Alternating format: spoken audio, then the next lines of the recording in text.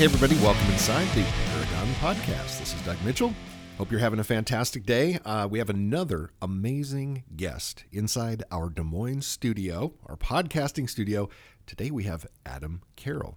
Thank you for coming by, Adam. Hey, Doug. It's a pleasure. Nice to be here. Thank you. And we didn't have to fight snow and all that good stuff. It's still on the ground, but you didn't have to, brave it to come down. That's true. Anytime the vehicle thermometer reads negative, I just feel like that's a slap in the face, kind of.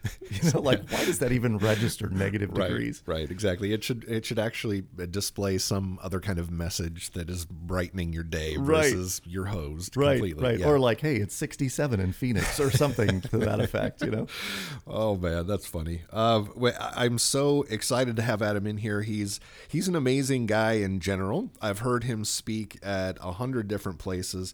He's incredibly passionate about financial literacy, culture inside of organizations, and he's also just a tad famous because he produced an amazing movie that you have to go see I know it's online, etc., and you can tell us more about where to find it, but it's called Broke, Busted, and Disgusted. It's about the college debt crisis. So why don't you, if you can give us a little snapshot of all the things that you've got going, a little bio, that would be fantastic. Yeah. Get our guests acquainted with you. Absolutely. Well, I have two loves, as you mentioned. My two loves are financial literacy, which goes way back to when I graduated from college and was a debt statistic. And then within 2 years had paid off all my debt. My wife and I, were living on one income and blasting away debt with the other income. And within 2 years, we had taken care of about $50,000 in high interest debt. Nice. And at that point, we realized kind of what financial security or contentment looked like. Mm-hmm. And I wanted to go teach other people about that. So I've spent the better part of 15 years speaking on college campuses and associations and various trade groups, talking about how to build a bigger life, not a bigger lifestyle. And that's what it's all about for me, is helping people do that. My second love is really culture within companies. And that was kind of a natural byproduct of how I grew up. My dad was an organizational development consultant, finished his career at UC Berkeley. He was the director of global people practices at Franklin Templeton Mutual Fund. So he oversaw all of the people strategy for that group. Mm-hmm. And our dinner conversation growing up was around Peter Senge's The Fifth Discipline and 7 Habits of Highly Effective People. So some people might say, wow, what an amazing upbringing, or wow, that sounds like your dad was sort of setting up his own company within your family, your organizational development. We didn't even know. He would just share these principles and philosophies, and we're like, oh, that's interesting, kind of boring chat at dinner. Did you have a personal development plan and an annual review at home, or well, we didn't. You would think so, right? He was great at coaching, though. I will say this. My dad he's an amazing coach. He asks really profound questions, and he doesn't necessarily have the answers to those questions. He knows that you do. And so as he asks those questions, it's like you have your own revelation, which I think is the key to building great leadership within a company is, exercise coaching. Yeah. How good of a coach are you and your people to your team? So well, the apple didn't fall too far from the tree with you. So well, thank you. Yes, you are an excellent coach. I know that. So tell us a little bit more then about this concept of shared ownership and what that means to organizations, individuals, et cetera. Yeah. Well, so I have to go back in time a little bit, Doug, and tell a story to set this up, because I was not familiar with this theme, this theory, until it was introduced to me by my father. So here's how it all played out. My son, it was probably about 2 years ago, for his 9th birthday, we were planning on taking him to the Iowa Wolves, the D-League basketball team here in Des Moines. So he and a group of friends were going to go to this game. And as he and my wife were talking about it in the car on the way home, he said, "This is going to be awesome. We're going to eat pizza and candy and drink pop and have popcorn." And my wife is a very frugal woman, and she said, no. We are having pizza at home and cake, and then we'll go to the game, and we're not going to have snacks at the game." Right. At incredibly high prices and lots of margin for them. Yes, that's I got right. you. Yeah, that's right. And she said, on top of that, Davis, my son's name, On top of that, Davis, the tickets alone for this game were $140 for you and your 7 or 6 friends. So he comes in the house, slams the door, storms upstairs to his room, slams his bedroom door, and is in there sulking. And I'm in my office, and I heard the door slam, and I came out and I said, "What's going on?" Yeah. My wife says, "Well, your son's not very happy about the fact that he's not going to get all of these goodies at the basketball game." And so about that time, my dad calls and he's asking, "Are the kids around? Can I talk to anybody?" And I said, "Well, Davis is the only one here right now, but he's sort of sequestered himself in the room. I don't think he's going to come out." And he said, "What's going on?" And I told him the whole story about how he had stormed inside and what he was upset about. And my dad's just paused for a moment, as he's prone to do. Right. He said, "Can I ask you a question?" I said, "Sure." He said, "Did Davis have any information about a budget or about some of the deciding factors?" Yeah, the criteria for that. Right. Yeah. And I said, no, he wasn't aware there was a budget for the birthday party, nor was I. So he said, "So did he have any decision-making ability in terms of how many kids would come, or whether or not they would eat at the game or not? Did he have any of those kinds of things? Did he have a say?" And I said, "No, he didn't." So he goes, "Okay, so no information, no decision-making. But it sounds like he's dealing with the consequences of having no information and no decision-making. Is that accurate?" And I was like, "Yes, Father." Unfortunately, yes, Daddy. Yeah. Yes, Yoda. That is true. And he said, "Well, I'm working on this theory at Berkeley because we have a lot of siloed groups. And one group will make a decision, and then the other group is facing the consequences of those decisions without having any information or any say. And they're upset about it, rightly so. And the first group doesn't understand why that second group is so upset about it." And he said, "So we're developing this theory, this framework called shared ownership. And shared ownership requires information, decision-making, and consequences."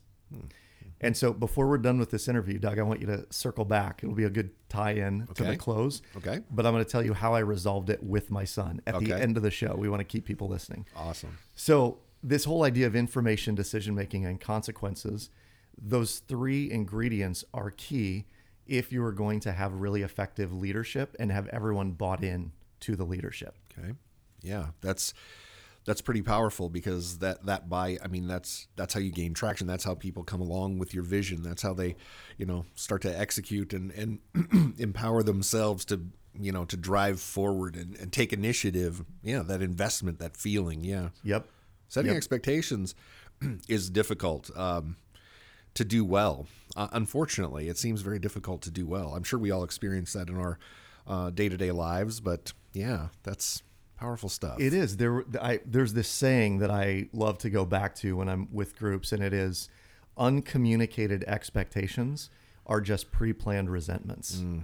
So imagine hiring someone and you say, "Well, have at it. Here you go, Doug. Here's your computer," and away we go. Right. And we assume as managers or leaders that we have communicated what we expect of that person, or at the very least, we've given them a job description. And so we go, "Well, clearly you know what you need to do. It's in your job description." Right. And then we have that other duties as assigned, box. Yeah. But that's never really assigned, nor is it clarified what the expectations of that are. And so when someone doesn't do what you've clearly expected of them but not communicated to them, there is no shared ownership. Ultimately, what's happening is you're suffering the consequence of not giving them information. They've made decisions that you suffer the consequences from. They're suffering the consequences of you not sharing the expectation on the front end. So it's kind of a vicious circle.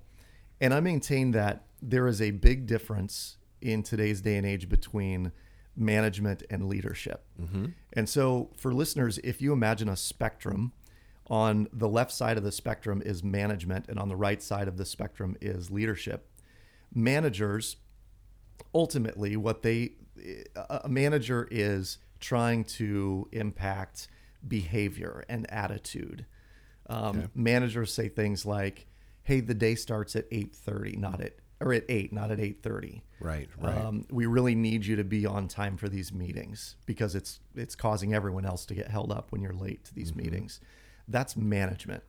Leadership is when you start talking about outcomes and impact. And so a leader would tell someone who might be late, hey, when you show up later than everyone else does to this meetings, there is an impact to the company, to the overall morale of everyone else. What do you imagine that impact is? Yeah. And they start coming up with their own ideas of what that impact might be. And now we've shared some information. We go, okay, so there's some decisions to make. You can come in on time, or early would be even better for these meetings, or you can continue coming in late. But the consequences of that are this: come in early, and the meetings go on time, and everybody feels supported and part of the team, and so on and so forth. Come in late, and the consequence could be you're going to start losing credibility with the team. Yeah. You won't be considered for a promotion. In 6 months, when we do a wage review, more than likely you're not going to get the kind of raise that you're looking for. Those are the consequences of the actions so far. So that is an impact statement. And the outcomes are things like, we know you're a brilliant person and we want you to be at these meetings because we think you have such great stuff to share. Yeah. So the outcome of you being in there is that we have better meetings. That's why we want you there early. And that's a way more positive thing than, hey, you're late. I need you here 30 minutes or earlier. Right. One comes from just a pure position of title authority. It doesn't really resonate with the heart nor the mind in many ways. Right. Yeah. And you touched on something there. If you are managing and you are trying to change the behavior or change the attitude of someone, you really have their hands. There's this sign in Kansas City at a restaurant that I love. It says, "We pay minimum wage for any work done from the neck down." Yeah. So if you're not using your head, we're not going to pay you more than that. But if you're managing people, generally you have their hands. You can get results if you have their head. If their head's in the game and they're doing good work, you can get results. But if we're talking leadership on the opposite end of that spectrum, what you really have is their heart. And I think that is the challenge and the crux of leadership today, is that we need to really engage people at the heart level to get them to love what they're doing, to love the team, to love the outcomes and the impact that we're trying to make. And if we're talking about that in regular terms, you'll have a team that's really committed to whatever your cause is. Yeah. It's powerful stuff. What do you think about this? What do you think about, you've drawn a distinction between managing and leading. There are some that might say, well, I do both of those. Or when I deliver feedback, it's, you coming in late is not a good thing, and here's why, and the outcomes, et cetera. So do you think that those are, I don't think they're mutually exclusive, but when they blend together, is that when the ultimate sort of leader rises to the top and you know what I mean? I do. Yeah. I do. To a certain extent, you're going to have some management, particularly in project management type roles. There's management of the activity of getting it done. I think that's important. But someone that has elevated themselves to that leadership role, they're talking to their teams about, here's the deadline for this, and this goes to the information piece. Okay. Right. So I want to give you some information. The client has reached out to us. They've told us these are the deadlines they have. They're hard and fast because they have all these other things lined up behind our project. So we have some decisions to make. We have multiple projects in the queue right now. This one has just gotten bumped to the top of the list. The consequence of us not doing this are we start to really frustrate this client of ours who spends millions of dollars with us. Yeah. And that's not a good thing. They escalate it, and it's right? Lots of drama. Yeah. So we have this is our impact statement of the consequence of us not doing that could be dire to our group, to the positions here, to our jobs, et cetera, et cetera. So from a leadership position, someone who does this well, here's the information, here's the decisions we need to make, here's the consequences of such. How can we deliver on this together as a team? Again, we're talking about outcome and impact. We're not talking about behavior and attitude. Yeah. And so they do commingle, but I think we should always tend towards the leadership side of things and make sure that everyone is well informed of what's going on in the situation. And I think far too often in organizations all around the world, we believe that we've told people. I mean, it's like having a kickoff meeting in January. Right. And by March, people are like, what was that? What did we talk about in that meeting? Yeah. What was the goal? And sometimes even in January, like you have it in the beginning of January, end of January, no one knows what the direction is. Yeah. So I think a great leader not only goes back to the troops and the team over and over again and shares what the vision is. Mm-hmm. They're always redirecting to the end goal, constantly reminding, but sharing that information, decision-making, consequences of not doing this. Yeah. Yeah. It would be kind of like, hey, I know we just drafted you bunch of new recruits to the team. Welcome aboard. We'll have a big shindig and get you, here's our philosophy. And then next month we'll start playing games. Yeah. No practice, no strategy. What are those 3 things that I said are most important and that we're going to focus on this year? I have no idea. We just show up and play, and then why do we expect anything less than confusing outcomes that don't exactly match unstated expectations? It's exactly right. It's exactly right. And to think that we can layer in skills to our team, and that we've taught it to them. Okay, they've got it. It's kind of my theory is one-off training doesn't work. Yeah, I'm with you. It's great for motivating and getting people fired up in the moment, but in the end, it is the continuous, repetitive going back to the table and reviewing it, previewing the next material, layering in a skill, and then this is the key. There is this model called the cycle of continuous improvement, and basically it says that for someone to change their behavior or their mindset or their activity, they have to answer yes to 4 questions. Just a brief break here to mention the organization that makes this podcast possible, and that's Paragon IT Professionals. Paragon's IT leadership forums boast more than 300 alumni now and have raised more than $100,000 in scholarship funding to help drive STEM education forward. For more information on IT leadership forums in Iowa or Minnesota, please visit ParagonITPros.com. Do I need to change? Do I want to change? Can I change, and will I change? And if they answer yes to those 4 questions, then we can layer in a skill.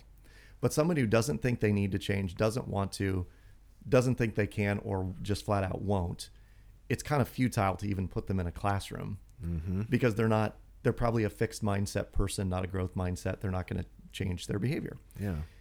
Once they've answered yes to those 4 questions, now we layer in a skill. We train them, we teach them, we go through a routine or a practice session.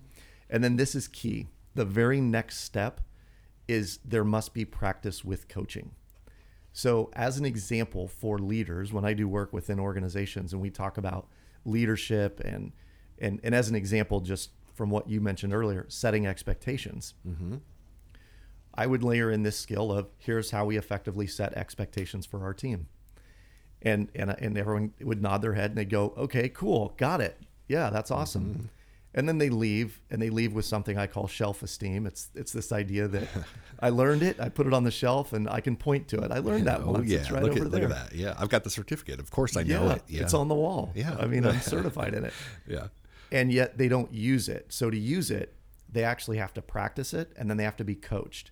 So the next step in that process, that evolution, is I teach you how to effectively set expectations. And then I would say, Doug, demonstrate for me how you might set an expectation for me on the next podcast. And you would give me that expectation. And I would say, that was really good. What felt good to you about it? And you'd say, and I'd go, what do you think needed work? And you would say, oh, I don't think I was very strong in the last piece or whatever. And I'd say, so some coaching on my part, I think you could do it in this order, and I would save this piece for the last statement. But other than that, I thought you did a really effective job. So when can you leverage that skill with an employee of yours next? Yeah. And then let's talk about it after you do that and go, how did it go? What was their response to it? Do you think they understood what their expectations were? Have they delivered on those expectations? So it's practice with coaching, and you do that again and again and again, and eventually it becomes habit. So our goal is to, within organizations, is to create leadership habits that are practiced over time and they're coached to perfection, and then they become habitual, and then we layer in a new skill. And then that cycle of continuous improvement just keeps going, looping back on itself. Yeah, that's fascinating. And I've got to kind of wrap this topic. I've got an interesting question for you, or perspective to get from you. As society, how do I phrase this and not offend the certain generations? As we become less comfortable with face-to-face communication, in my opinion, Yep. As more things are done remotely or over text or over email, and that, how we used to have apprentice programs, and I know Yes. there's big push in certain areas to get really skilled trade things going again, and I think that's not necessarily that is the program. The apprenticing type relationship is about coaching, making mistakes, Right. coaching in the moment for an extended period of time. I mean, Right. apprentice programs many times are years and years and years long. Yep. So how are we able to cope with the fact that sometimes folks are saying, in organizations, call my parents about the feedback or whatever, and they don't Right. want it, or you've heard this ghosting, I don't work here anymore, I'm done, or just not coming. I don't, how do we address that today, knowing where we're headed? Because the generations that perhaps were used to much more of that, a face-to-face collaboration because we had to, maybe. Yeah. We're not doing that anymore, and the younger generations are taking the leadership or management roles. Yep. How do we deal with that? It's a really, really important question. I don't know that I know the exact answer. And as you were talking about this, Doug, what was going through my mind was a scene from the Goldbergs. Have you watched the show? I've seen an episode or two. It's hilarious, but yes, go on, please. The father is just a hilarious character. Yeah. Because in the 80s, times were different, and we were a little more direct, maybe. So I can't remember the husband's name, but Mr. Goldberg, he's constantly saying to his kids, "You're a moron. You're a putz." I think if parents were saying that to their kids today, like DHS is called on Right, you, because right. kids just don't hear that from their parents anymore. Yeah. And I think that idea of very direct feedback is super important. Candidly, the people coming up through the ranks today that can't take direct feedback won't make it. I don't want to say they won't make it, but they won't make it in an organization that prides itself on being, being very open and direct and candid in feedback. So, one of the things that we are working with our kids is the ability to take feedback, and the ability to be very direct in communication, as in, I didn't like when this happened, and here's why. And then being open for whatever feedback comes, because now it's an open channel. Like, I can tell you what was an issue for me. You can tell me what was at issue for you. And now we can try and see it from each other's perspective. What's happening in most companies is, like you mentioned, the ghosting is someone who they can't handle the feedback that's given. And so they're going to go somewhere where someone's nice to them. Yeah. And unfortunately, in some of those organizations where people are just nice to each other, it's not productive. Nothing ever happens. Right. It's very comfortable, but there's low challenge. Right. Yeah. Right. Fascinating. Yeah, I think it's an issue that every organization is confronting, and they're doing it in different ways. They're coming up with programs and ways to engage, and there's much talk about culture as this sort of ethereal thing that we have to create the right culture to keep those folks engaged in that style of communication, whatever, or whatever it might be, engaged and growing along with our organization. And I think there's still just tremendous confusion, because without that direct ability, that feedback to give that transparency, you just end up fooling each other into, like you said, sort of we're happy and we're nice, but we're not maximizing our potential. I'm not maximizing your potential as my team member, and I'm not probably growing as a leader. Right. Yeah. And a suggestion for organizations that are listening is, there is a solution to this, but it really relies on preparation and making sure that the entire organization knows how to handle a difficult conversation. The entire organization knows how to give effective feedback.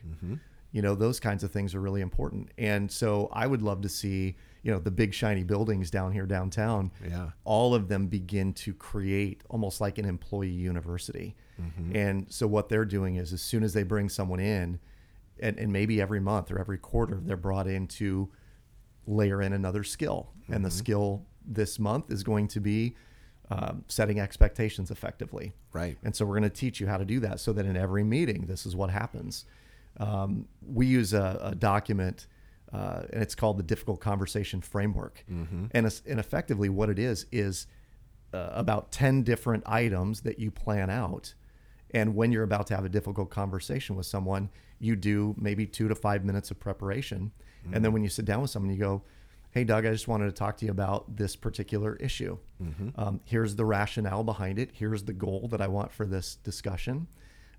This is my point of view. I'm curious to hear yours. What do you think is different in the two of those? What can be an outcome that we can both live with and feel good about? Yeah. And at the end of this, it's like, we dealt with it logically. We dealt with it non-emotionally. You know my standpoint. I know your standpoint. We were both heard. Those don't take long. It takes about 10 minutes to have a conversation like that. Yeah. But those conversations aren't happening today because people don't know, how to have them, how to prepare for them, or C, they're just not comfortable with that level of directness. Yeah. So if I hand you a book about crucial conversations and then we do a training class, you're saying that's not enough. It's not enough.